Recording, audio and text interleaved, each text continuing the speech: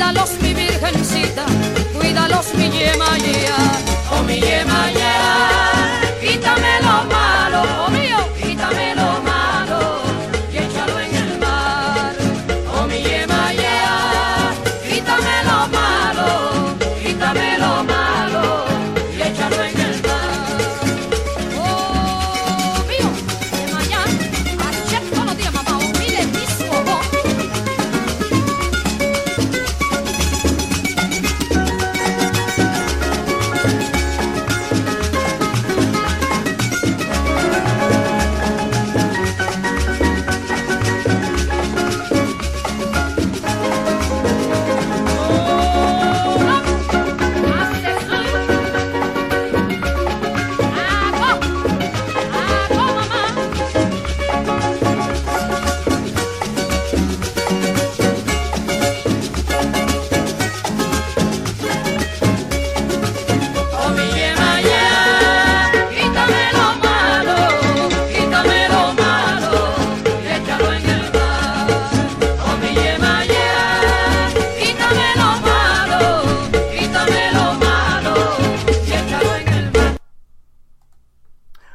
Good morning, good afternoon, and good evening.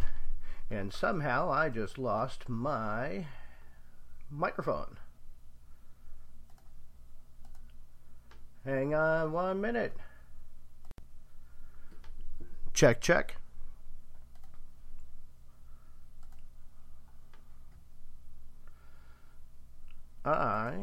Check, check.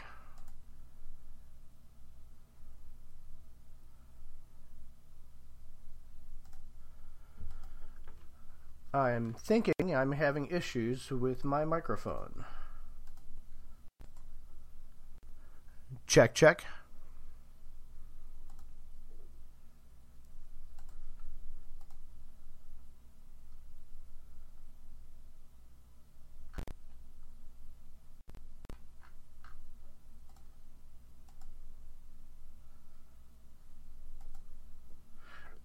For some reason, I don't hear myself. Check, check.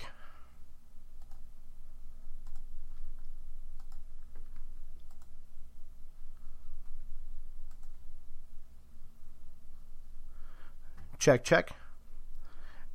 Am I coming in clear? So tonight's guest is Lelia Marino of Miss Rain's Conjure shop, who's been a practitioner of root work and conjure for over 20 years. Raised in Staten Island, New York, her paternal lineage has over 100 years of history on the island, with most of her family members buried in the historic Sandy Ground Cemetery located in Roseville area. Sandy Ground is one of New York City's oldest African-American enclaves. One of the community's greatest assets was the Roseville AME Zion Church, founded in 1850. The church was most notable member was Reverend Thomas James, famed abolitionist and civil rights leader. It's also most famously served as a stop on the Underground Railroad. Lelia Marino is a Reiki master with 2 bands of energetic healing, is certified in crystal therapy, and is also initiated into the lineage of Palo Kimbisa. So let me reach out and bring our wonderful guest on.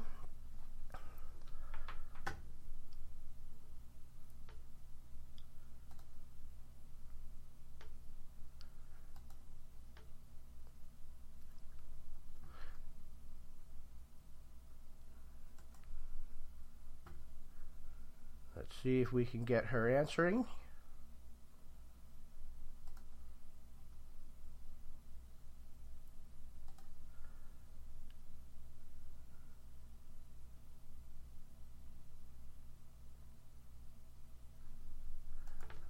I'm wondering if she is having a problem. I know she was just listening to a live video by a wonderful person, so I'm wondering if she is still listening live. Let me try reaching out to her again.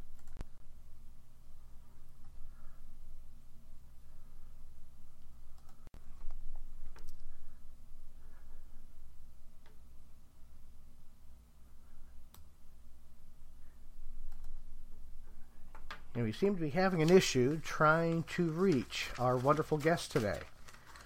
If she's listening, please give a call to me on Skype at the moment. So we've got Ifa Abeyo currently in the chat room, and I appear to have fixed my microphone issue. So thank you for letting me know that everything sounds good. So I'm hoping when we speak to Lelia, we will be doing some discussions on some charms as well as some oracle cards that she is in the process of developing.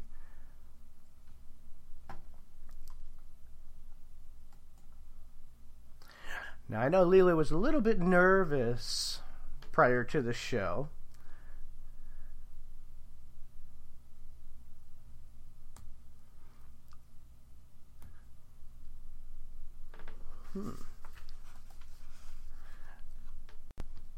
Let's see if I can reach her on the Facebook.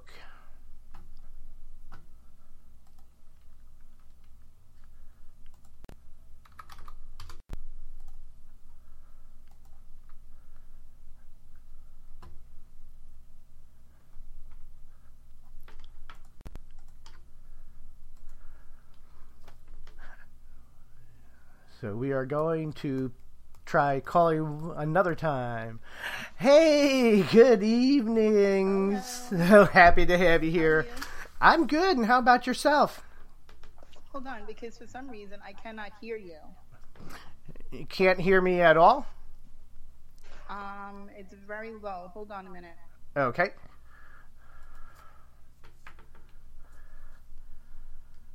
Hello?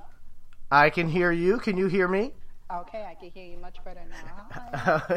Hi. I'm so happy to have you here. Sorry I missed you a couple times when I called. I kind of figured maybe you got lost listening to Ambrosine, because we all can do that. Absolutely. So, now you're a priestess in Palo Kimbisa. You're also a conjure worker and a root worker, correct? Okay, so explain to our listeners, as a diviner, how divining helps you within your spiritual practices. Well, I need to I'm getting some backlash on this call. I need to be able to use divination in order for me to determine if I can do work and if work can be done. And then what kind of work needs to be done for a client and even for myself. So like a lot of, spiritual workers, we divine on everything. And depending on the answers that we get, we either do the work or we don't do the work. And if Spirit says absolutely not, Spirit says, right. And it also allows us to figure out what it is that we actually need to do, spiritually for a client. What types of items may be needed, what type of ritual or cleansing or things of that nature. And that's all things that are done through divination. Absolutely. And sometimes nothing needs to be done. Sometimes it's just a person's, change in their behavior. Okay. I get a lot of work for, I can't say work, but I get a lot of inquiries for work from women who are usually trying to, they're looking for love, or, they want to hold on to someone that usually isn't healthy for them, but, at the end of the day, it's because they're a little bit stigmatized. So, yes. So, a lot of times I don't end up doing anything for them, because my whole thing is, especially when I'm divining on something, it is about empowerment, and usually what I have ended up telling women, so obviously I'm not getting, doing anything conjure-wise or power-wise or root work-wise for them, is trying to, help them empower themselves and separate from whatever they feel that they need from this person, which usually is just for, being familiar with them. So divining is very important because a lot of times nothing needs to be done for anyone. Right. And, and it's very important, and I'm glad that you brought that up, that there's a lot of issues that have nothing to do with bring somebody to me, make our relationship better, because sometimes you have to empower the other person to say, look, let's see what we need to help you overcome this, whether this it's a toxic relationship. Why are you feeling the need to stay in it? Empower yourself to become a stronger person, to look for something that's going to absolutely help you, a lot better. And those are things that in divining, sometimes people overlook, in reference to doing spiritual work. Yes. And they really do a disservice to their client if they're not looking for the client's best interest overall.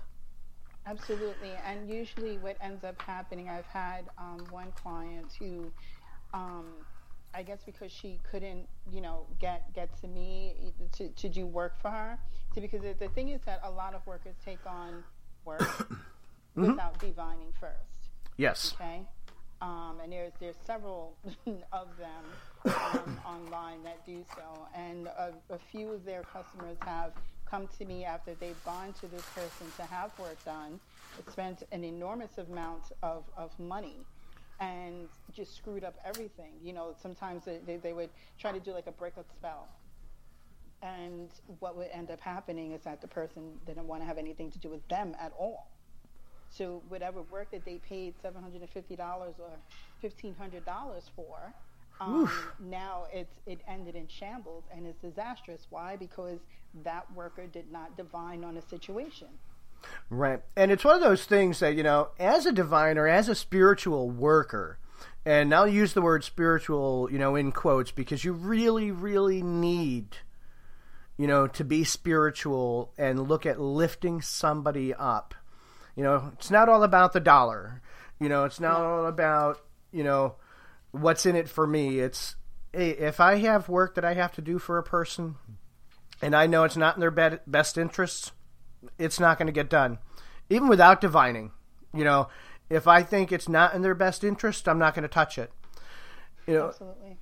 And divination, because I know that you do chamalungos, you do oracle cards, you do charms. I mean, you do a lot. You also read shells, Yes. So do you use your charms when you're divining on spiritual work? I do, and usually I'll use it. So there's quite a few people, probably, some people are listening now, that have come to me for readings, and they can hear me not only shuffling my cards, but my charms as well. It depends on the situation, because sometimes I'll, knowing that I have a call with someone, I'll sit and, meditate on that person for a little while. And a lot of times I already know what they're coming to me for. If they're coming to me for relationship issues, if they're coming to me because they need, some kind of cleansing or road opening or whatever. So I usually know what I have to have on hand when that person calls me. So what I'll do is I'll do the cards, and then I'll follow up, because I'm a Lenormand fan. Oh, yes. Okay, so we had Rana on here. I was just like, oh, my God. So, I love them. I have practically every Lenormand deck that there is, and so I'll use those cards, and then I'll follow up with my charms. Now I have a charm set that is actually fashioned after the Lenormand decks. Oh, nice. And I did a reading for my daughter, so I'm just waiting for her to come in. So whatever I did with the cards, it matches what I did with the charms, but the charms told me a little bit more without me actually have to break out certain cards to see why I got this. So when she comes in, I'll sit down with her and I'll go over her reading for her. But yeah, I usually do. And if it's something where I need to look a little deeper into a situation, then I'll go and I'll use the shells. Okay. So but yeah, most definitely the charms. The charms always back up. Because, they're the same as the Lenormand deck. They always back up whatever I do. I think it's funny a lot of times, because I've done the same thing, with clients, students, and I'll be, either doing a reading or I'll be teaching them how to read cards, and I'll be throwing down cards, and I'll be saying, look, here's your answers. And then I'll use, I'll do Lenormand's. Then I'll use a tea deck. Then I'll use the charms.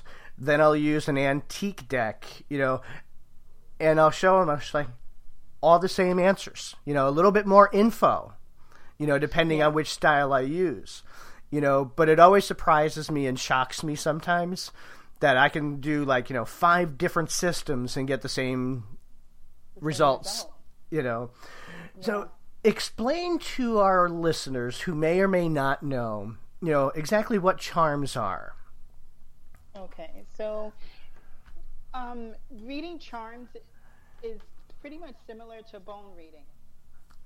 Okay, so when we did the gala in New York, Michelle Jackson, who I couldn't wait to see what she was going to do with the bones and everything. She sat down and she gave like a little lesson and stuff like that, and I was like, wow, this is pretty similar to when I'm reading charms. So when you throw the charms down, you usually look to see what's closest to each other, like within a cluster, and that's the part that I'll read. So whatever else is further away, which is pretty similar to the way Michelle Jackson laid everything out when she was doing the bone reading, and she'll look at that cluster and read that cluster, and then push everything away. So that's pretty much how I do charm reading, and since it is pretty similar, to my charm set is fashioned after Lenormand's, it's very easy for me to read, so I'll just let the charms tell me a story. Okay? So for instance, I have so say there's 7 charms that all fell together. There's the snake, there's the fox, there's the fish, there's a tower, which usually can represent, a work, a bank, something legal or whatever, or it could, represent something from the past as well.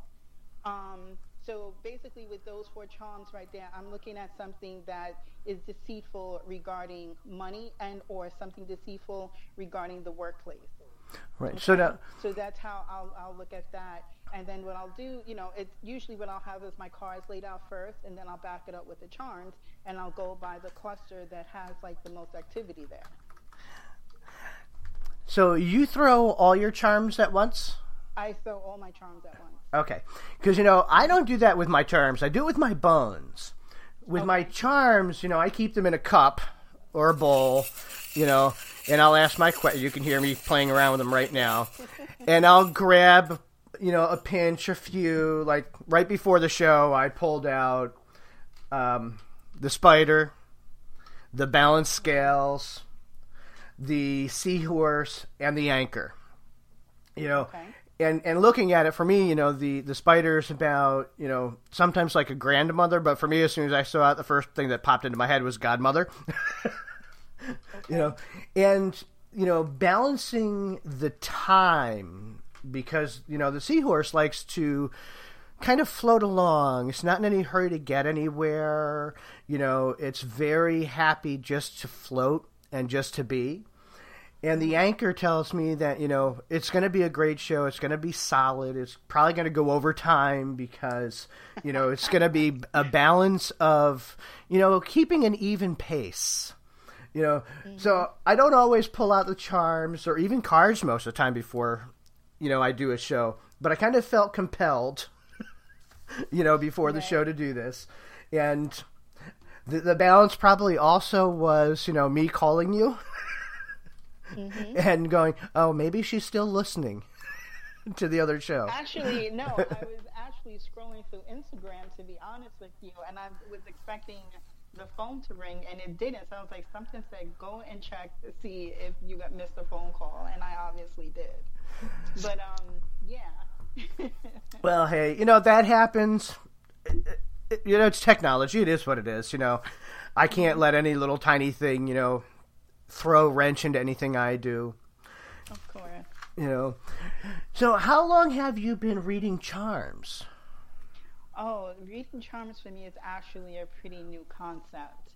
I, was thinking of a different way to. This is when I was thinking of my Oracle deck. So, I was like, wow, maybe I could, because, I shopped on Etsy a lot. And So do I. I also made bracelets. So I was thinking of, there was a couple of things that was going through my head as usual. So there was the whole concept of the Oracle deck, which I wanted to pretty much, follow in the fashion of Lenormand's, but with a more modern feel, things that we deal with every day. Right. And then I was thinking of what I was going to add to some new bracelets that I was making. So I was looking at charms, and I was like, wow, I could look at the fish. That could be the tower. That could be the flowers. This represents faith. This represents a house. Oh, my goodness. Maybe I could do something with the charms that, follows Lenormand. And so what I did was, to see if my idea was original, which it wasn't. I saw that there were other people who were doing the same thing and actually made, instead of having a cloth, had like a board that they made, like, after the 36 Lenormand cards. So I was like, okay, well, I'm just going to get these charms. I'm just going to get these charms that represent everything in that card deck, and I'm going to read this for myself, and use this for myself. So probably about 2 years I've been working with the charms. I actually have my 5-year-old granddaughter doing the same thing. She has her own little charm set. Oh, nice. So Teach them young. Yeah, exactly. Teach them young. So, so really only about 2 years that I've been divining with the charms. And I love it. I think it adds a nice touch to when you're pulling cards. So if you're doing as they're fashioned after Lenormand's, do you find them more fluid than traditional, like, Lenormand card reading? I actually do. But so sometimes if I'm a little bit stuck with the Lenormand card deck, because sometimes that'll happen. You're like, okay, what the hell is going on here? Especially if you see, like, in the beginning, you'll see the sun, you'll see the stork, you'll see the stars, and then after that, you get the clouds and the cross. You're like, okay, well, let me see what's going on here. Why did I get all of this? Okay? Mm-hmm. So then I'll break out the clouds, and then I'll break out, everything that's at the end to see, what turned negative. Everything seemed nice in the beginning, but something turned negative in the end. But when I do the charms, will give me more of a story. Okay, so I allow, just like I let the cards tell me a story, I will allow the charms to tell me the story, and usually I'll be able to see more of what's going on instead of pulling more cards. So that's why I use the charms to back me up.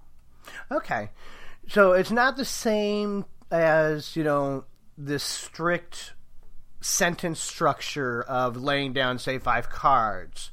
Because when you're throwing your charms, wherever they're landing, however they're landing, what they're touching on, near, or anything else, gives you a lot more depth than just a straight sentence structure. I've never thought about, doing it from a Lenormand standpoint. I was thinking of it more of the,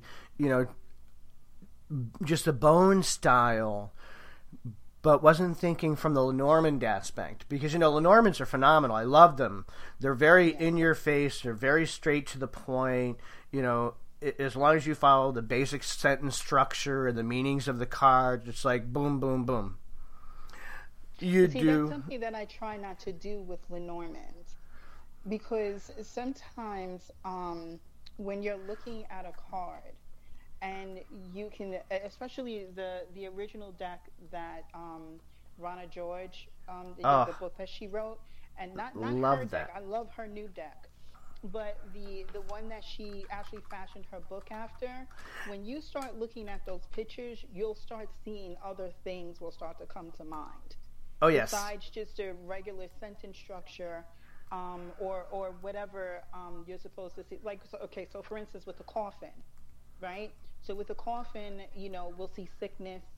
Sometimes we'll see endings, But sometimes if that coffin falls at the end of a sentence, like a 5-card sentence, it could also mean new beginnings, especially if you decide to pull another card afterwards, or throw down charms or bones or whatever just to back up whatever it is that you're not understanding as to why that coffin is there. So Right. I usually let the cards speak to me in other ways besides just, whatever is textbook. But Right. I love that book. I love It's her like my essential beginning Lenormand. foundation. I love the essential Lenormand, and I love the Rana George Lenormand. I love the fact that on some of her cards there are little nuances, like the grave and the purple Yeah. cloth on the one side, and the meaning. When you're looking at the coffin, it's not just coffin. You actually now have a light side and a dark side on the coffin. You have either an ending or a beginning, or Right. A transition, and Yes. looking at the little nuances, on her cards. Every system has room for individual spiritual play. And that's, of course, once you get past the basic understanding of how the system works. Right. Lenormand is not all completely strict structure. That's how they teach it because that is traditional. But once you've got that down, your intuition, your spirit guides, your ancestors, whoever you work with, will bring forth additional meanings and additional layers to each of these cards. Yes. Like her extra cards. Oh my God, her extra cards are amazing. They really are. I actually have that, like I said, I practically have every Lenormand deck there is, but when she came out with her new deck, I was like, oh my goodness, I have to get it. So I actually bought a few. I have a couple I've done that with. I actually bought a few, but I do love the extra cards. And so when I was in the process of creating my own deck, I wanted to, the cards are beautiful. They're very beautiful because they're fashioned after her heritage, okay, yes. and her culture. So I wanted to do something that everyone could relate to, okay? So, and that's where, it is kind of, in the same line as Lenormand, but it's definitely different. The artwork is pretty simple. Okay, it's pretty simple and straightforward. There's no glitz and glamour or glitter or anything like that with those cards. They're very straightforward. And some of the pictures, when you look at them, they're, they're very poignant, but without being overdone. So, right. I I looked at her extra cards and I was like, I saw the one with spirit, which makes so much sense to have it. Yes. To have that spirit card there. So I was like, okay, so if I'm going to do something, because there's a lot of people in the spiritual community who come to other diviners to seek help and guidance and stuff like that, because maybe there's something that they can't see. So I was like, well, I'm not going to copy what she did with the spirit card, but I'm going to have something else there that will represent ancestors. And everyone can pretty much relate to that. An ancestor table, pretty much everyone has that in their house, whether they realize it or not. So I figured that would be better for a lot of people to connect with that card and use it for spirit or whatever they want to.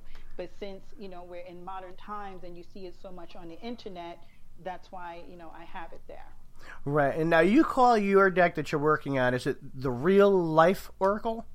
Real Life Oracle. Mm-hmm. So it's a modern take on, traditional Lenormand cards and images, but with a different flair to it for, real life situations, real life people, Right. So you're not using all of the same images. You have Nope. tweaked and refined and changed and came up with different meanings. I'm sorry, not meanings, but different images to reflect things that we go through on a regular daily basis. Absolutely. I have one card in there that reflects civil unrest. And that was pretty much, around the time that I came up with that particular card was, during the march down in Virginia. Okay. When they had like I guess it was like, you know, white supremacists marching on, and like Antifa, and they were all fighting each other, and you know, with all the Black Lives Matter marches and so forth and so on. So I actually have a card because it does reflect modern times. I mean, these are things that we are going through right now. You know, the landscape of our country has definitely changed, and people's views and, you know, where their alliances are and everything like that. So civil unrest fits into what we deal with. Yes. You know, there's so many things that go on the news, and you're hearing, you know, this just person was pulled over and they were shot and it was unjust, and you know, everyone's outraged, which, you know, we're all restless right now because of everything that's going on. Yes, I agree. And that card is in there. You know, you can find similar kinds of meanings, and I say it that way because it's not plain. It's not right there. I mean, you have to delve deep in order to find that. And I think that's an amazing card to have. You know, because it is, you know, in our day and age, you know, with all the crap going on, all the killings, you know, all the Black Lives Matter, all the, you know, innocent black people getting shot that have done absolutely nothing other than having a different skin color. You know, and has caused unrest. If you look online and you see some of the discussions, you know, that people have, and you know, it's just like, oh my God, really? You know, like, you really see how people feel. And, you know, there's some people who talk about that, you know, we're at a war, you know, and that's on both sides of the coin. So, you know, civil unrest is very appropriate for what is happening now. And that's only going to be included with the first edition. So, so there'll be two releases. There'll be one, the first edition, that'll have all of the cards, which will include domestic violence, civil unrest, natural disaster, politicking, which could be, you know, anything, not just about politics, you know, like the president or vice president, anything. Right. It could be things that happen on a job, things within your family, when you see like where there's two, you know, parties, you know, in the family, and there's, you know, there's that unrest that's in the family. So there's quite a few mental illness, you know. God, what else do I have in there? There's mental illness. There's the addiction card. So those particular cards are going to be in the first edition deck, but they won't be in the second edition. Okay. Well, you've already got two people. Well, now three. I can't wait for your deck to come out. You know, Evelyn Bagorno can't wait to see your new deck. Ambrosine Laguerre says she wants 2 autographed copies. And I want one as well. Thank you. You know, because I do think these are, you know, things that we need to look at, things that we need to, you know, discuss and talk about. You know, Ifa Bayo also says, me. Yeah. You know, but these are things that, you know, we need to talk about. We need to discuss. We need to bring light upon these situations, because not talking about them doesn't help the situation at all. And I think a few of those cards might actually hurt feelings, especially with some of the imagery there. I also have, you know, the cards that, you know, represent happy family. It's not just a heterosexual family. You know, there's 2 women with a child, there's 2 men with a child, there's an interracial couple. So it represents the landscape of this country, and, you know, as abroad. You know, there are people actually, you know, who are in, you know, same-sex marriages and, you know, interracial marriages. So it definitely represents us in modern times. And that's what a lot of the oracle cards or even tarot cards or whatever don't represent that. Right. So, you know, they're all based on... people can relate to. They can be used as also as helper cards for another deck.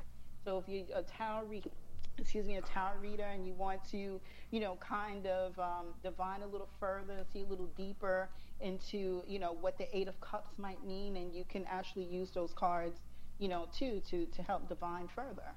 So they can be helper cards, or they could be used alone. Right. And E.C. Ballard, or I should say Owen Ballard, you know, says reality.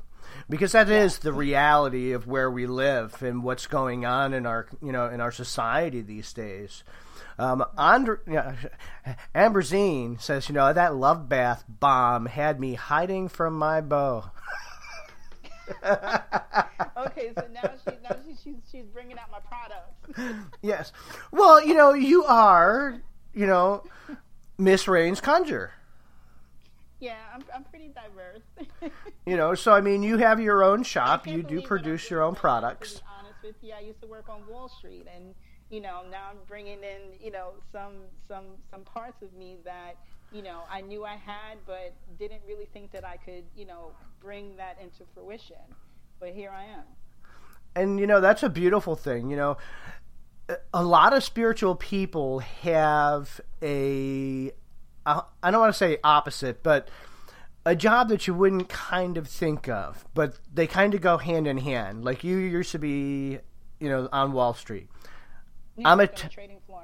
I'm a tech guy. My thing is always computers, networks, fiber, telecom. Hello, I'm on the radio. Yeah. But it's also, for me, I think it's a balance. We have to balance things until we can find a way and the right path that we need to be on to branch out. Yeah. And I love what I do. I love,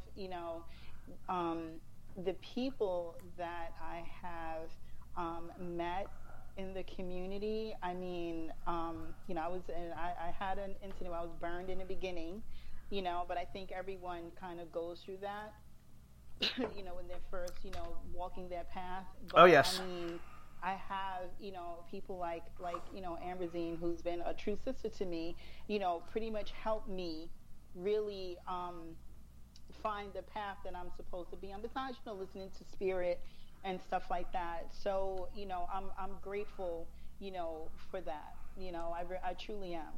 I truly am grateful for the people, especially the women in a community because I'm an only child.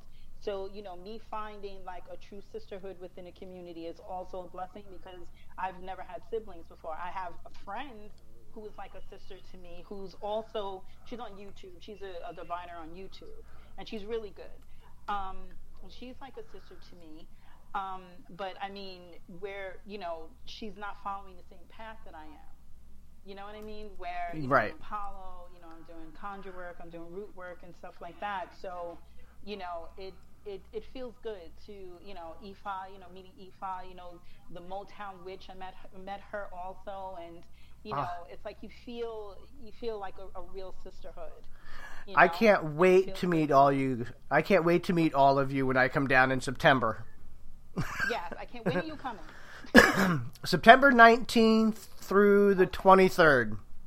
Okay, cool. My friend Karen is coming to the U.S. from Australia, her first trip here. So I'm taking time off to go down also to meet her.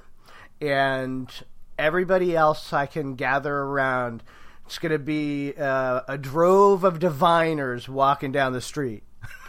Yes, and we need, definitely go for some drinks. Go for some drinks and some good food. Definitely. Good Spanish food. No. I'm all about the, so we gotta take it to a Cuchi Frito place then. I'm all about the, rice and beans, the Spanish-style chicken, the tostones, the empanadas. Yeah. The mofongo house. I don't really like mofongo. They were good the time I was there. And that little place across the street, Kitty Corner, I can't remember the name of it. There's a little Spanish place that serves some really good food too. It's just kind of cramped, but every time I went down, I stopped. I fell asleep on the way home too. I live on Staten Island, so although we do have the Staten Island is kind of like their shore. So we have the North Shore, we have the Eastern Shore, the West Shore, and we have the South Shore. And then somewhere in the beginning, it's kind of like a Mason-Dixon line. Okay, so although there are many parts of Staten Island that are beautiful, no matter what shore you're on, the South Shore is known for. I mean, now, in this modern time, I guess within like really the last 30, 40 years, for all of its beautiful big homes. Nice. And because of the demographics on Staten Island, we don't have places where we can really get some good, down home Spanish food, Caribbean Spanish food or Caribbean food or anything like that. So we're inundated with Chinese food, bagels, and pizza. I would move. I know, but I'm a Staten Island girl. I was born and raised on Staten Island. My family has a really long history my father's family, not my mother's family. My father's family has a very long history on Staten Island, actually starting in the South Shore. One of my great-grandmothers, actually she's my great-great-grandmother, and she died when I was around 19 years old. But she wasn't one of the first settlers in the family, but she actually owned a brothel. And she owned a brothel that's not too far from where I live right now. Okay? But I do believe that we have at least 150 years on the island. And one of the churches that my family went to, my father's family, that they went to, and where a lot of them are buried, around this church, was a stop on the Underground Railroad. Right, the Roseville AME Zion Church. Yes, absolutely. Yeah, I was reading that for your bio too. From there. And I think that's a phenomenal thing. The Underground Railroad, there were so many people, that helped slaves to escape. Even upstate New York, there were quite a few nuns that also, and I know this because, my aunt was a nun for most of her entire life and, did a lot of research, and wrote a book. I think it was called The Seceders. And it was all about, some of the pioneer women in the church that, also helped and assisted, during these horrible times.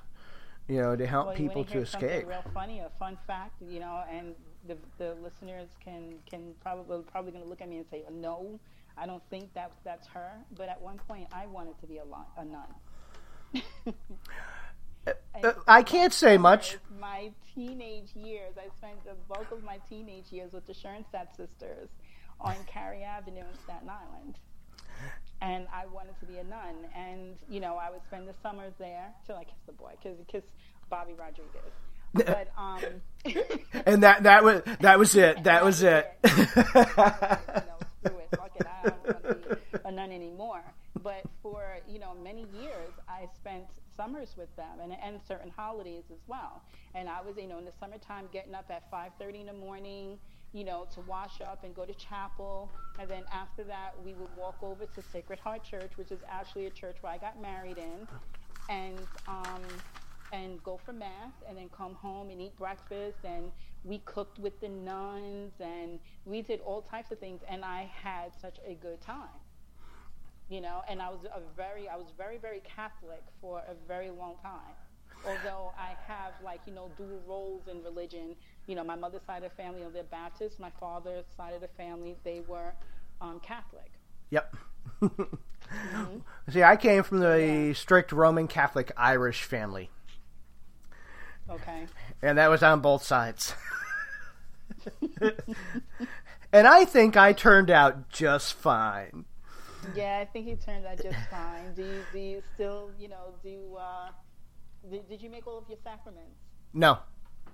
No? Did you Nope. make any of your sacraments besides baptism? I think I did First Communion, and I think that was pretty much it after that. Oh, okay. I think when my dad passed, my dad was in his early 40s. I was about 9.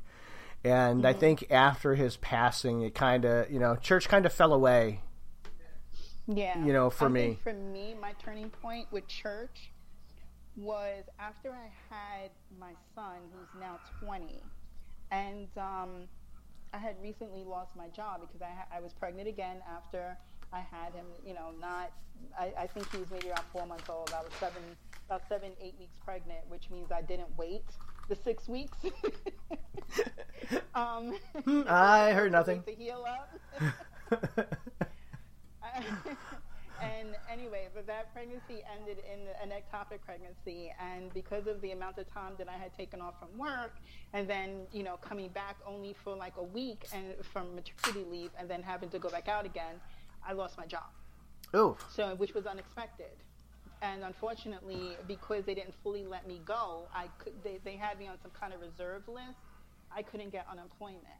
So my oldest daughter at the time was in Catholic school. She was going to Sacred Heart school, and I needed like a reduction in the tuition, not really for them to pay it, but because my husband was working, so just like a reduction in the tuition.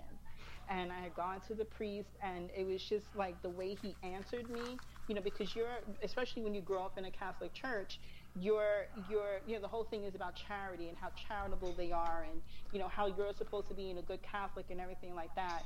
And what he said to me was a total turnoff. Ooh. And I looked at him, I was like, well, fuck you. Okay. You know what I'm saying? Because I thought that this was what we were supposed to be as good Catholics. And then, it just kind of like made me look at religion and the people within the religion a whole lot differently. So for me, it was a turn off, and it was one of my turning points. Yeah, for me, I've always been on the spiritual search, pretty much since I was like 14. And, I've been baptized Baptist several times, different churches.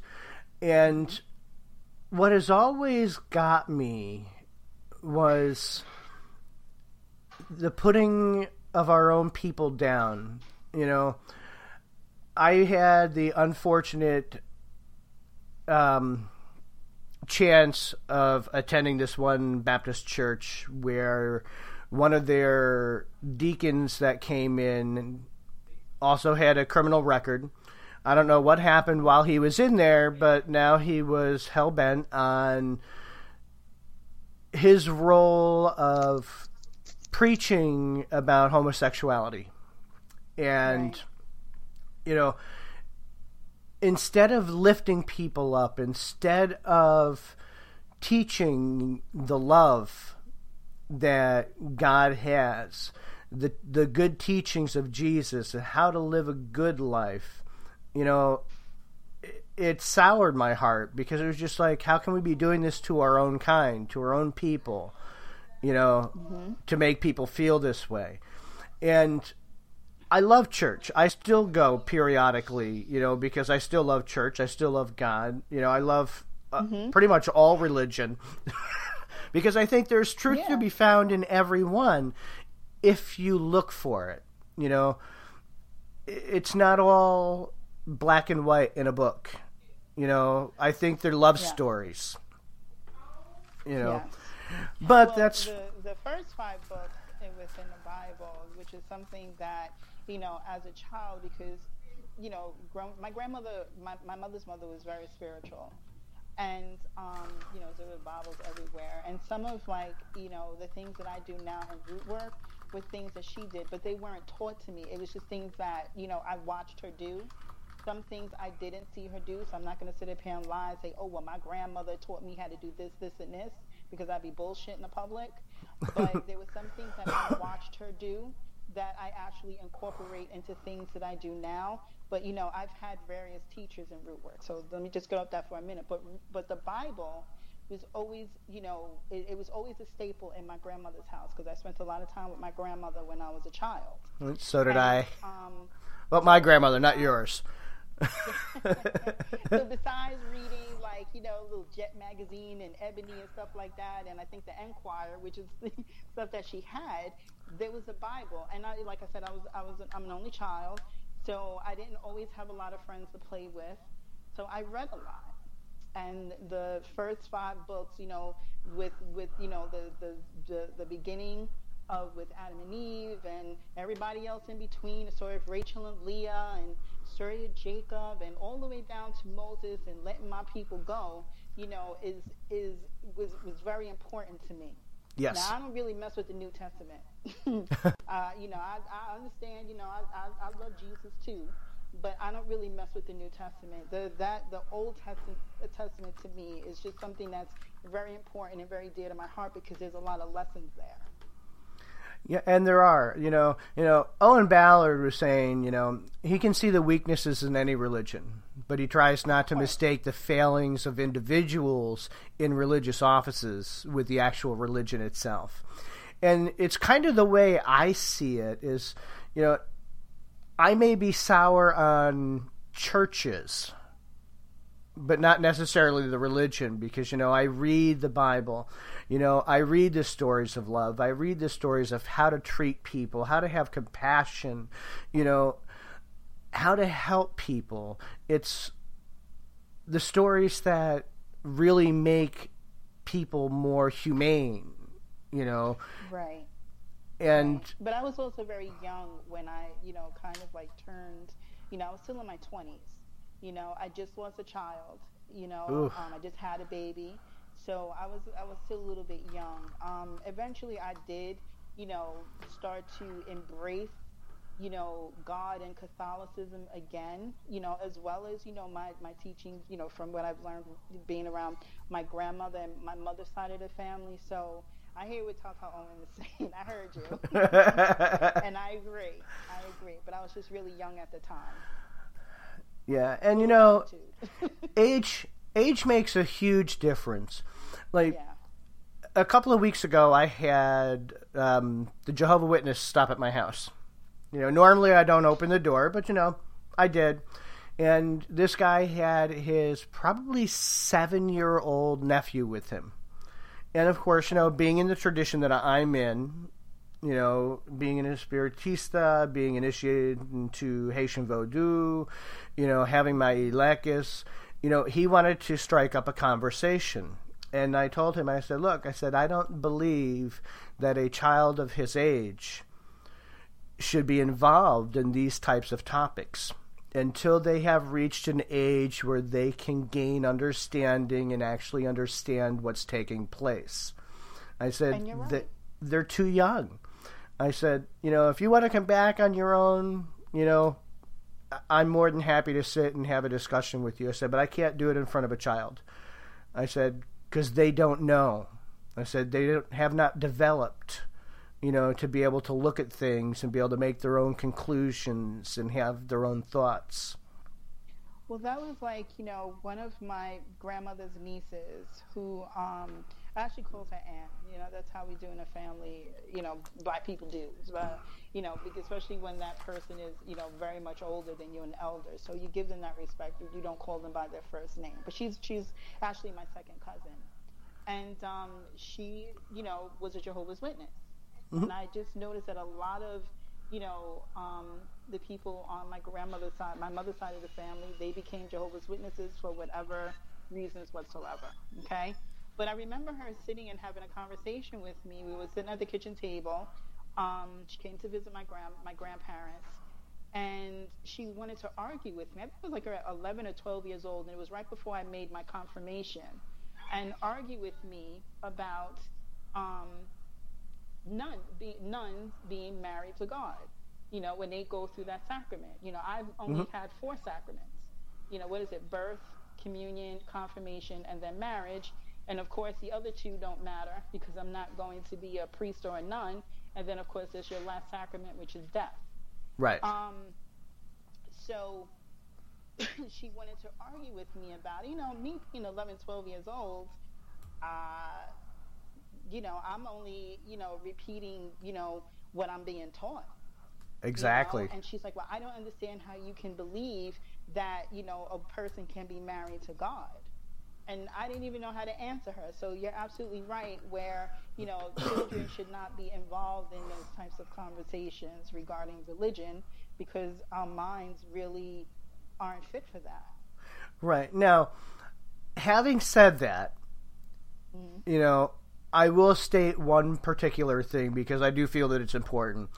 When it is a cultural thing, I don't see a problem with raising your kids within your culture traditionally and spiritually. Sure. Because they still need to be around, whether you're in Ifa, whether you're in, Santeria, Palo, this is part of your upbringing. This is part of your heritage. This is part of your lineage. And this is things that they should see. And they should also be allowed to be open so that as they, age and they can decipher and they can ask questions, they can begin formulating their own thoughts and opinions. Right. And see, my granddaughter is lucky to grow up and see the things that I'm doing now. She has, well, I don't know if her father's family, I don't even know if they go to church, to be honest with you. I don't think so. But, so she's lucky to grow up and see the things that are taking place when there's certain rituals and ceremonies that are done in a house. She's here for them, She knows how to, better than my own children, her mother and my son and my other daughter, she knows how to approach the ancestor altar, and she knows what prayers to say, and so she has more of, and she's 5.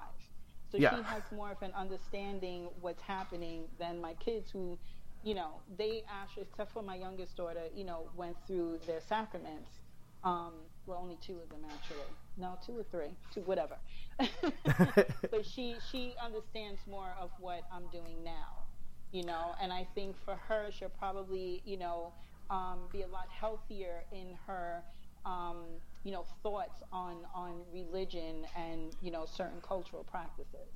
And I agree. I also feel she's a very old soul that has she is. that has come back, and she's got a very strong connection with ancestors, and I would not be surprised at all if she continues in her spiritual practices. Well, you're absolutely right on what you just said. I think she's going to become a priestess herself. Probably. We had a ceremony here a few weeks ago, and she was, sitting here and she was divining with shells, asking questions and, okay, Mima, well, what does this mean? Why? Oh, okay, Mia, that's a lafia. What question did you ask? Am I going to get a lot of toys for Christmas? Well, it's always the important questions you want to know the answer to. Absolutely. It's the other ones. It's the other ones when she says, does this boy in class like me? That's when you got to be careful. That's when you got to be careful. Yeah. Now, you have a lot of different products that you offer, right? Miss Rain's Conjure. Is it MissRainsConjure.com? MissRainsConjure.com, because Miss Rain's Conjure shop was taken, but it was taken by me. And I didn't know. Yeah, it's a long story. So I just renamed this website MissRainsConjure.com. But yeah, I do have a lot of, well, not really a lot, but I have enough products on there. So what types of things do you carry? Because I really am a one-man show. And what kinds of products do you offer?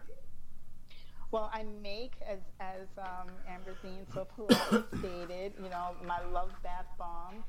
I do make bath bombs. Some of them are just like, regular fun type of bath bombs. But most of the stuff I do have on my site are spiritual, conjure kind of bath bombs. I have Glow of Attraction, and I also make the Glow of Attraction oil, so Glow of Attraction, of course, and body scrub. So I hide some of my conjure stuff in beauty products. And the bath bombs and the scrubs are, 2 of the things that I hide my conjure in.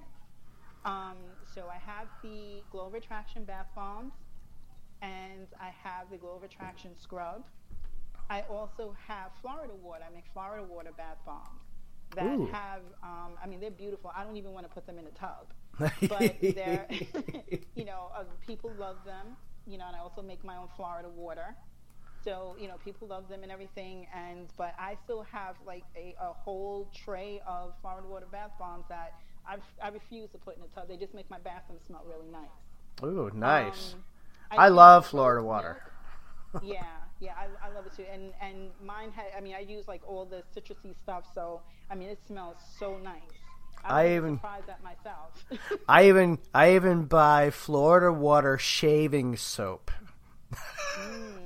Okay. And when people see me using Florida water, they're just like, you only need a little bit, right?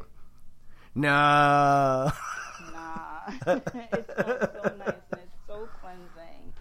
I also do, what other bath bombs do I have? I have a Love bath bomb, and that's the one that Ambrosine was speaking of. She was hiding, but she asked for it. Yeah. She was like, I'm gonna take another one. But one of the ingredients, I'll give away one of the ingredients, and it's not just roses. There's a pinch of Damiana in there. And I like to work with essential oils. And I dilute because, you can't put, pure essential oils on your skin. And Damiana is not one of those that you can put on your skin. But since Damiana is one of the, aphrodisiacs, love aphrodisiacs, I use like a pinch that's diluted, and I put that. You can't smell it, but it's in the bath bombs. But there's other stuff in there too. Yeah, well, you can't give it all away, No, I'm not going to give it all away. That's my little concoction that I came up with. And most of my products are not. They may have traditional names, but they're my own herbal recipes. And I don't follow the like the traditional scents of, say, like Cleo May. I think that's a mix of lavender and rosemary or rose, but I don't follow the traditional fragrance for Cleo May. The traditional fragrance or my fragrance for Cleo May has a hint of Egyptian musk and also a touch of patchouli and neroli. So that's definitely something. It's my own little perfume mix, and it smells really nice. But I don't follow the traditional scents or probably even the herbal concoctions for these oils. They're all mine. Nice. Ambrosine was saying, well, I didn't know it would have my love chasing me around the house. And Owen Ballard is saying, Florida water is like sex and French fries. There's no such thing as too much. No, it is, and I love both, actually. and mixed with alcohol too. My two favorite colognes. I always wear Florida water and 4711, and Florida's always my go-to. I don't leave the house without putting it on. I go to work with it on. They know when I walk in the building at work, I'm there. Mm-hmm. Yeah. It's been another kind of Florida water too that I actually like to use, and that's a Peruvian one that's used by the shamans. Oh. And you can actually find it. I sell it too, but you can find it in Lamont and Kemp's website. Oh, nice.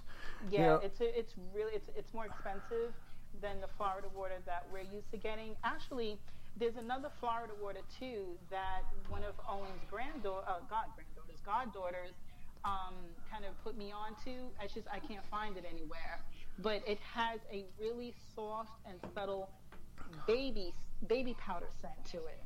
Oh my God, I love it. But that sounds like a very. Panama.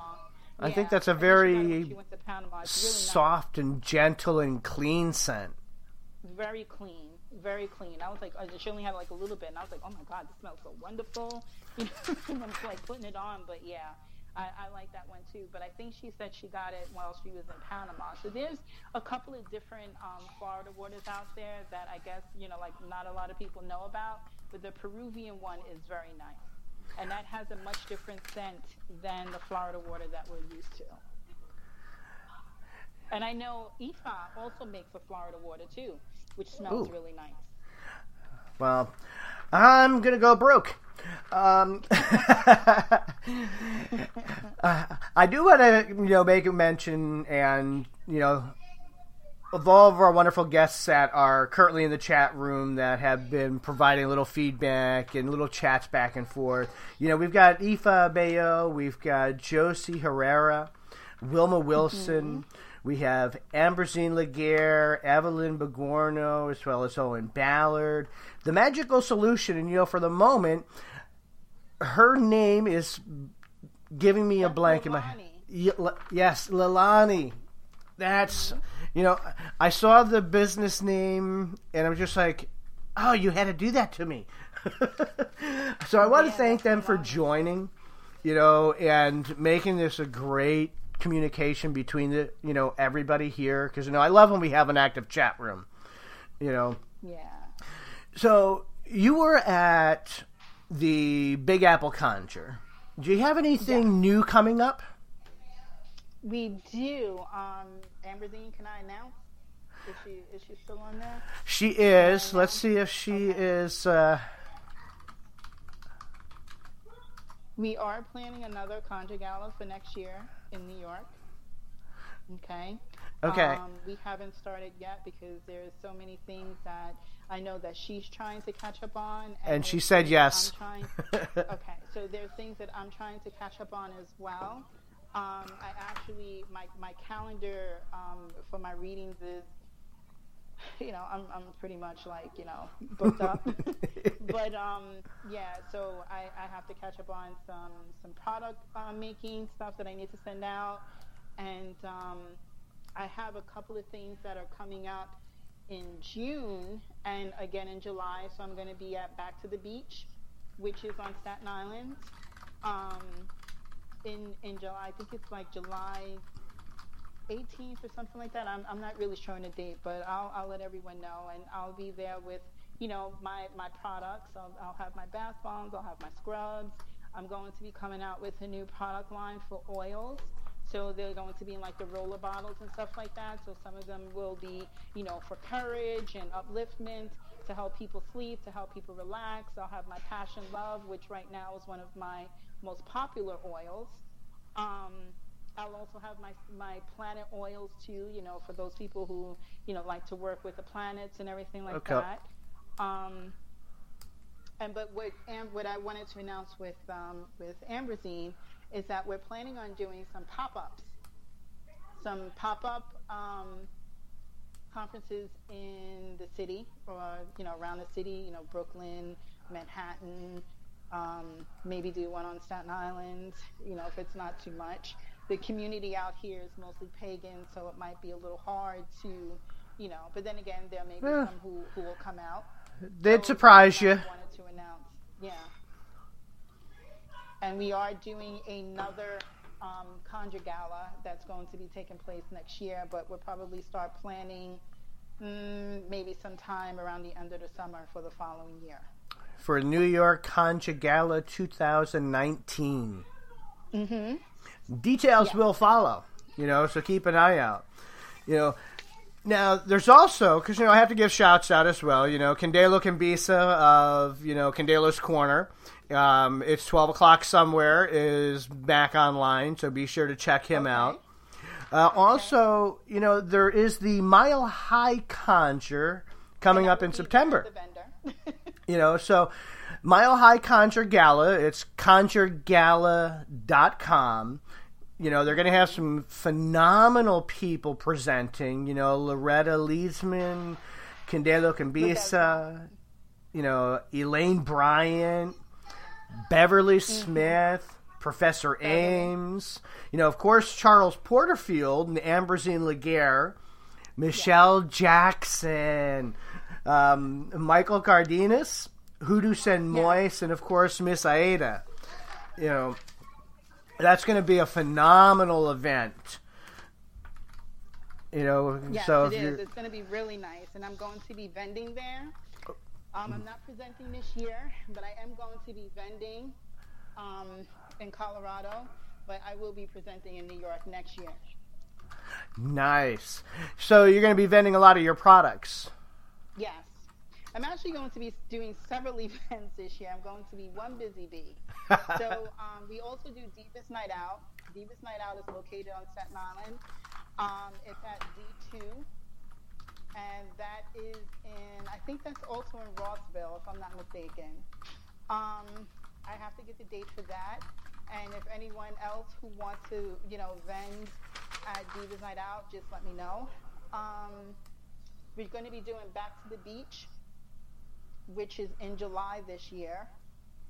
And there's something else that I'm doing. I can't think of what it is. I'm going to be doing something else as well. But I'll let everyone know when that all comes up.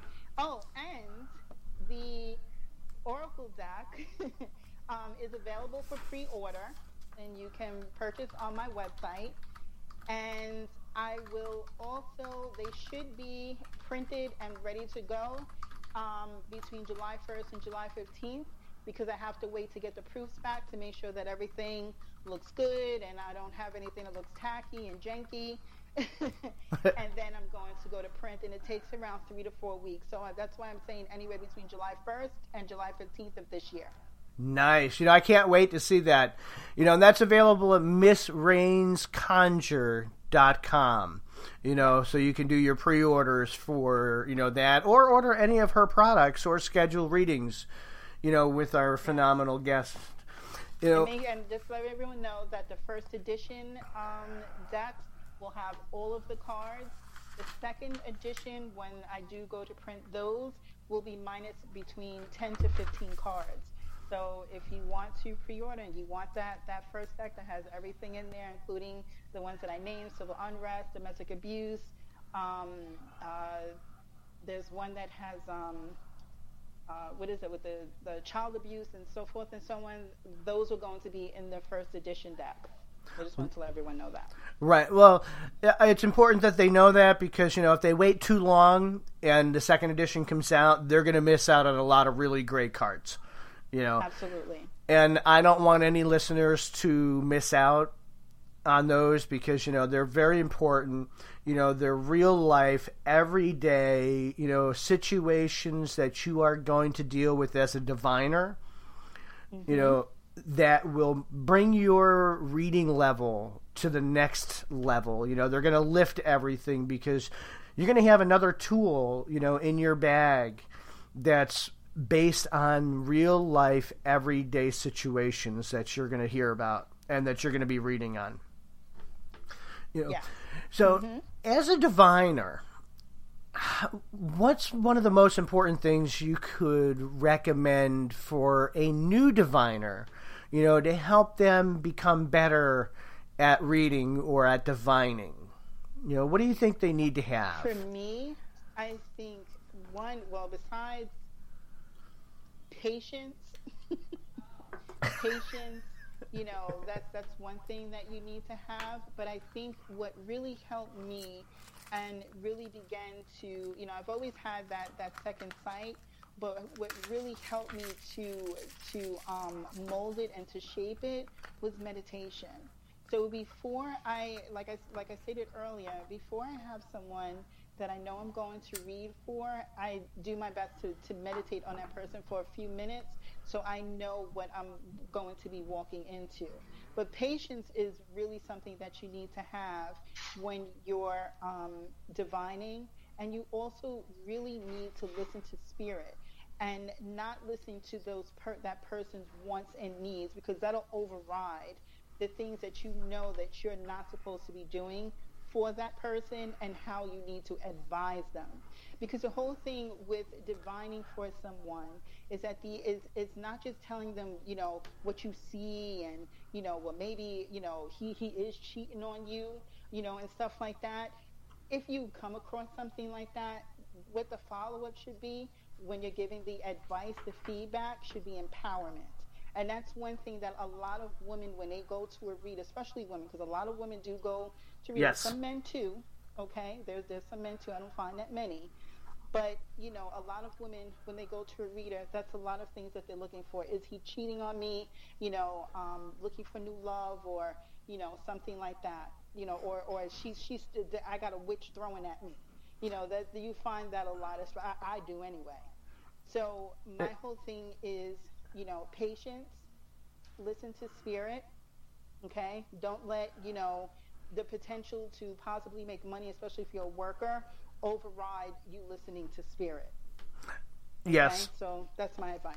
and I'm glad you bring that up, because I bring it up in every show, and I know I upset people that think that maybe they don't have connection to spirit, maybe they don't have connection to their ancestors, or they're not mentally thinking about those particular connections. But the difference between a reader and a diviner, a reader just looks at the cards, they read exactly what the cards show, they put the sentence structure together and say, here it is.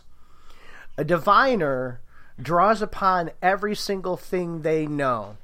They call upon their ancestors, their spiritual guides, their higher self, whatever spirits they work with, to communicate and translate what those cards are saying, to give you more in-depth information, but also solutions. Because, it's not about, oh, is he cheating on me? Yup. It's, what is it that I need to do? How do I get to the underlying situation? What's causing this? How can I change this? And yes, the healing process.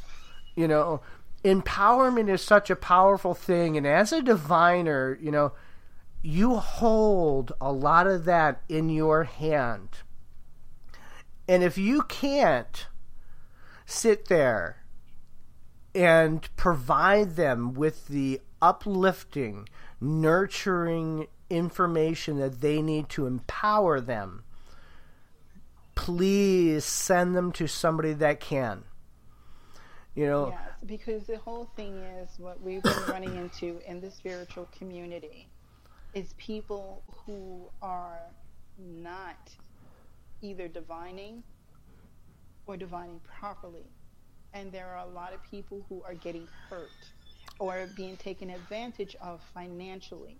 Yes. So by the time they get to someone who can actually help them, they're disgruntled, they're angry, and they're broke. Yes. And it's a horrible thing. As diviners or priests or whatever, you have to be invested in your client's life as much as they are. Even if you only have them for a half hour. Yeah, I mean, you're not just a couch for them to sit there and say, hey, here's my problems. And somebody well, how do you feel about that? No, we don't do that. We want you to get from point A to point B. We want you to be happy. We want you to get over the domestic violence. We want you to get over the trauma that you've been through, to begin healing. And, I don't myself handle domestic violence issues. It's not my special thing. I will always refer somebody. If I sit down and I'm doing a reading and I see this is what's coming up, I don't take any of their money. I will send them to somebody that I know deals specifically with these types of issues, because it's outside my ballpark.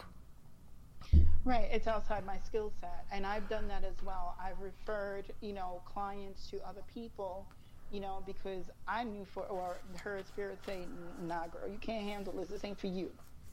Whether my skill set is, I can handle it, it's just not something that I'm supposed to expose myself to. And I'll refer them to another person, because at the end of the day, it's not really about the money. It's about making sure that that person gets the proper help. And one thing too is that, my name is it's my reputation. It's on the exactly. line. So I don't, want to be one of those workers that everybody's like, ooh, girl, don't go to her. She'll fuck your whole shit up. And I don't want to be one of those people. Right. You know what I mean? So if I can't handle something, or if it's something that I shouldn't handle, then I'll refer them. And then there's nothing wrong with that. But what happens is people see the potential to make a lot of money. Okay? I'm going to charge this person $1,500 for a breakup jar with some peppers and stuff around it to make it hot. Oh, God. Don't even get me started. Yeah, please. We're not going to get started on that. But $1,500 to do a breakup jar. And, other things have happened besides that. You know what I mean? Or, I'm going to make some, let me make some cootie cat washes.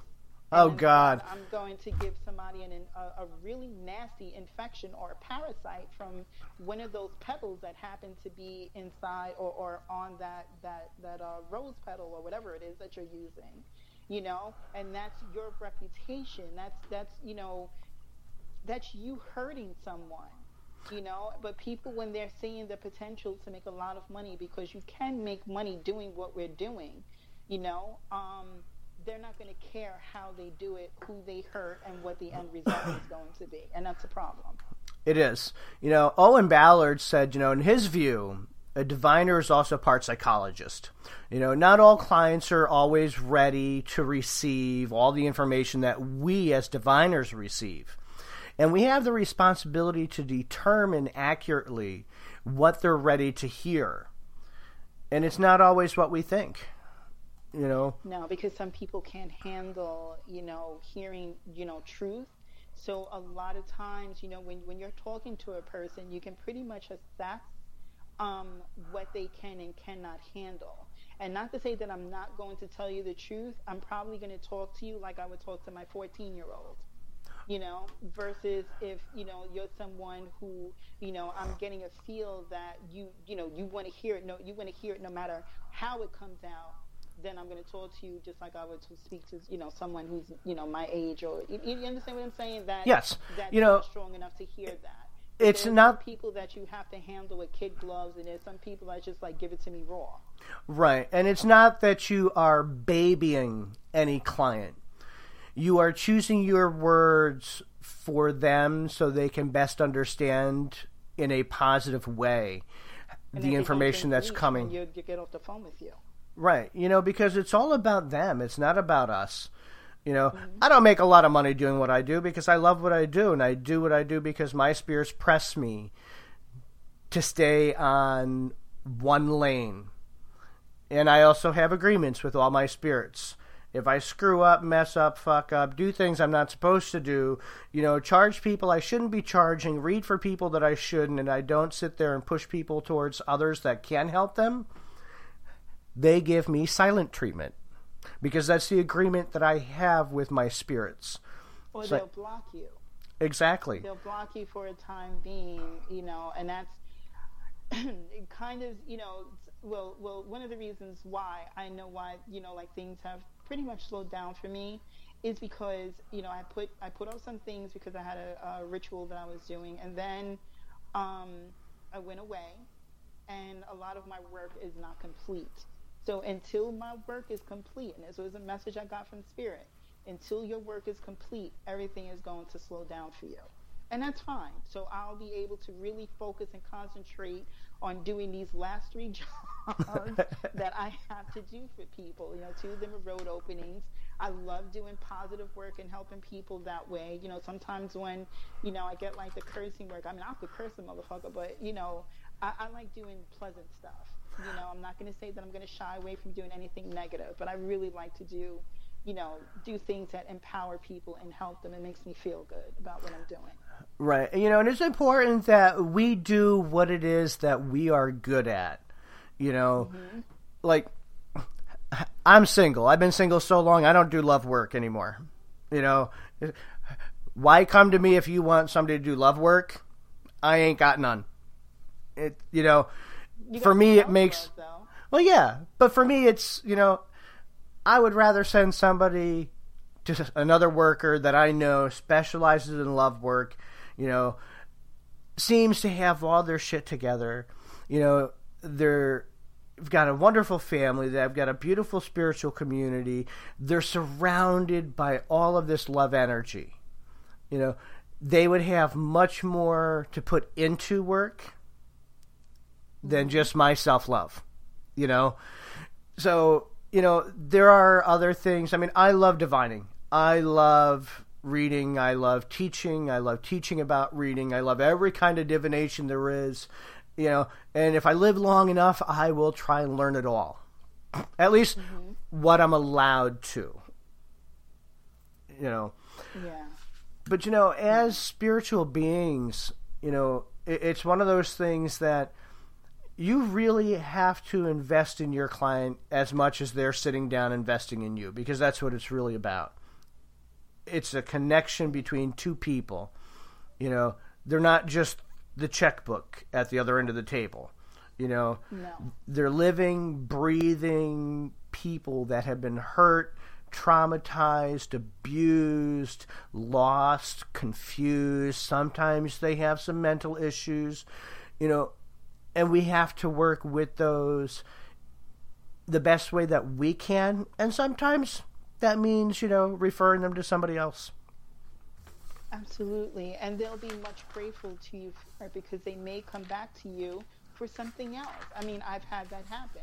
Okay, well, maybe I couldn't help you with this issue, but they'll come back to me knowing that I could help them with something else, or they'll just come back and buy some products, you know?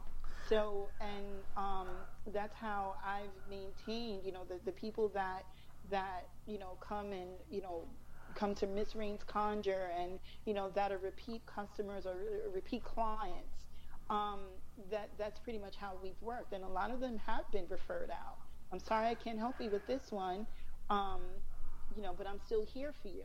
And they will come back to me, you know, and they'll be like, you know what? I have one client, you know, who I referred out for some legal work because I wasn't comfortable doing it. Okay, I knew what her son's situation was, and I wasn't comfortable in taking care of that for her. All right, so I referred her out to someone, and the work did, and this is someone who, you know, like was like, damn, I could do the legal work, and I trusted that person, and it just didn't pan out for her the way she expected.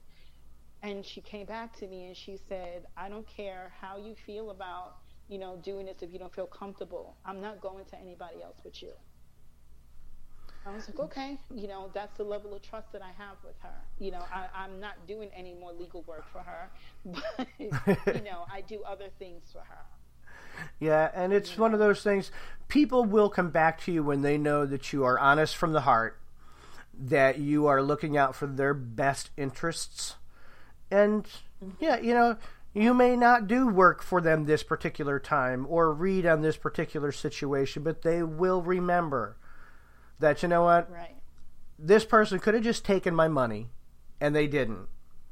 You know, they referred me to somebody they felt could do a better job, that has more experience in this particular area, you know, and that's one of those things that we have to look at. You know, there's a lot in spiritual work that, you know, we can do and can't do, and we always have to divine on pretty much everything we do. And Spirit trumps everything. You know, if Spirit says absolutely not, absolutely nope, not. It doesn't get done. Or you know, it's not even sometimes that, you know, the skill set doesn't match, you know, what the client is coming to you for. It's more or less like, nah, you should not expose yourself to this. And a lot of times I will have to say no, not because I can't do it, it's because I shouldn't do it. Right. You know, I've taken on work that I shouldn't, you know, and especially in the beginning, I did take on some things that I shouldn't do, and, you know, Spirit kicked my ass for it. I mean, it got done. It just took a long time. But, you know, I had a couple of people who were a real pain in the ass that I was just like, I would never help you again. But that's because it was work that I should not have exposed myself to. So, you know, you live and you learn. Yeah, and we all do. I've been there, done that myself, and I always kick myself, you know, when I was learning out. And my godmother, as beautiful as she was, you know, let me fall on my own and watch me have to pick myself up and learn the lesson that you just can't always do it all. No. You know, and sometimes even your godparents telling you, look, I don't think you should do this, but you're probably not going to listen, so we'll let it pan out and see where it goes. And you learn those hard lessons, you know, and it's much easier if you heed advice at the beginning and say, you know what, I don't think I'm ready for this yet. Let me find somebody that is. And, you know, push things to other people. You know, we're a community of people that support each other and that sit there and help lift each other up. And my losing a few $100 doesn't mean anything if my client's not going to be happy. You know, there are going to be times where somebody will push work towards me or ask me to divine for somebody that they feel I'm more suited for. And other times where I'm going to send them to other people.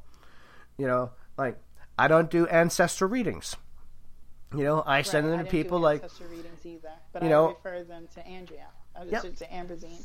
I'll refer them to Andrea. I'll refer them to Owen Ballard, you know, depending on the tradition. Mm-hmm. You know, if I need to, I'll refer to other people because these are things that they do.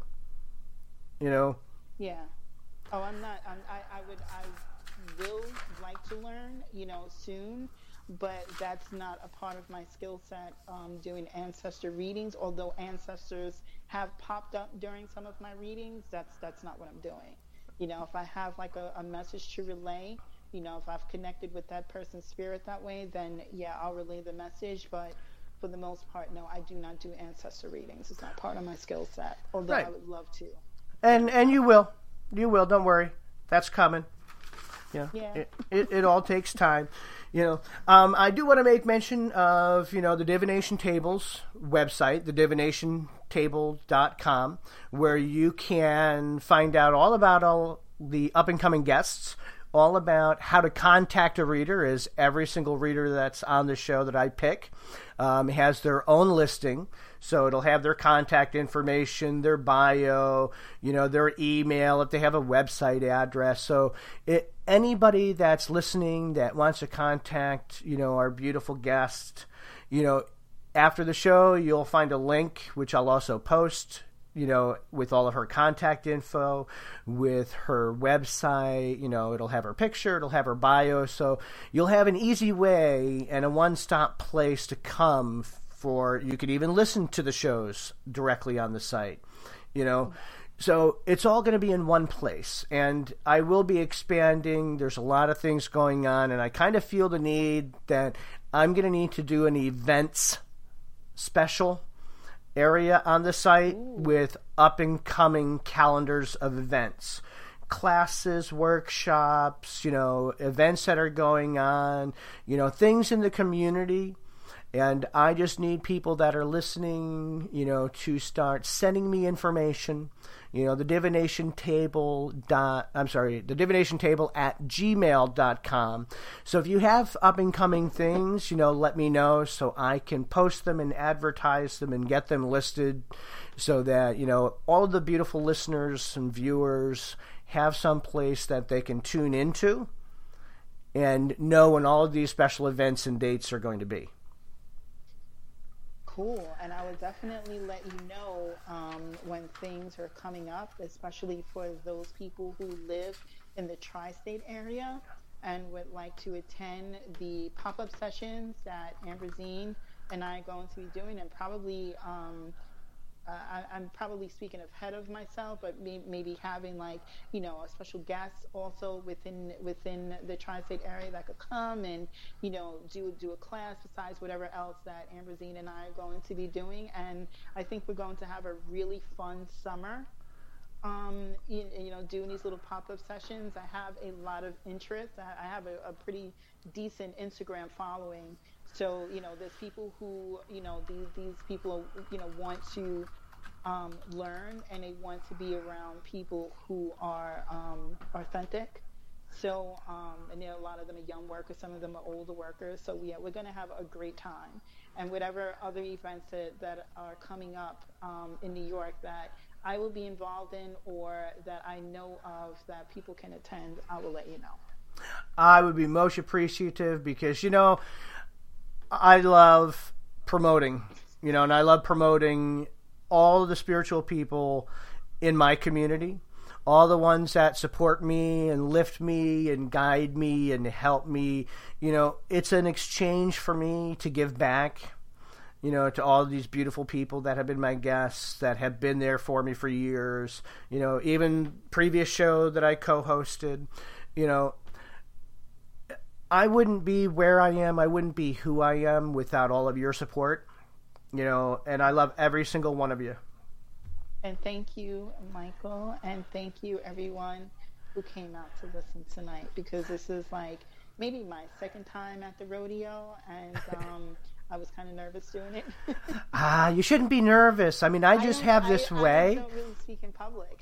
I'm not very good at it. I'm really good on paper. I can speak to someone one-to-one, when I'm doing a reading or something like that. But, for the most part, I never did. Yeah, but you know what? Public. Yeah, but you know what? I have this way of having communication in just a certain way that you're going to shine no matter what. Well, and you do. Before we go, I'd love you to just go over your contact information, how our wonderful listeners and viewers can get a hold of you if they want a reading, order products, learn about your new deck coming, What's the best way to reach you? There's several different ways. So one is my website, which is msrainsconjure.com. That's msrainsconjure.com. There's my email, rainsconjureshop@gmail.com. I'm also on Instagram as Miss Rains Conjure Shop, I believe it is, or Rains Conjure Shop. I think I am on Instagram. Rains _conjure _shop. I'm also on Facebook as Miss Rains Conjure Shop. Also as Magical Empress Inc., which is the umbrella for Real Life Oracle. So if you wanted to come and see what cards I have, well, I don't have all of the cards listed, but I have a majority of them are on Magical Empress Inc., which is on Facebook. So you can come and take a look and see what I have going on there. I also have a Facebook group called Experienced Tarot Readers and Root Workers. It's a closed group, so if you wanted to join and just come in, where there's no drama, we don't do that in that group. And we have a pretty, I think we have like a little over 400 people, and you could come in, to join the group and ask questions and post pictures, and as long as you're respectful and everything like that, we are perfectly fine in having you, and we welcome, new people that are coming in. So those are all of the avenues that you can get in contact with me. Absolutely wonderful. I popped a lot of that into the chat room as well. I'll be adding those. I might have to double check a couple things with you later to make sure I have all of the contact info correct. But I want to say thank you to all of our wonderful listeners, all the beautiful people in our chat room, that have joined us. Make sure to check out thedivinationtable.com for all the up-and-coming guests. We have a wonderful list of people coming on, just like Lelia tonight and all of our guests from the past. Would you love to say our final goodbyes for tonight? I would like to thank Michael for having me on the show. It was a blessing and a pleasure as well. And I would like to thank all of the listeners who came out to hear me tonight.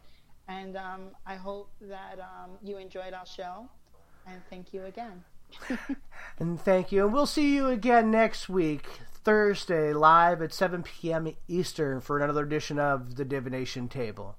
Have a beautiful night and God bless. Thank you, Michael. Have a good night, everyone.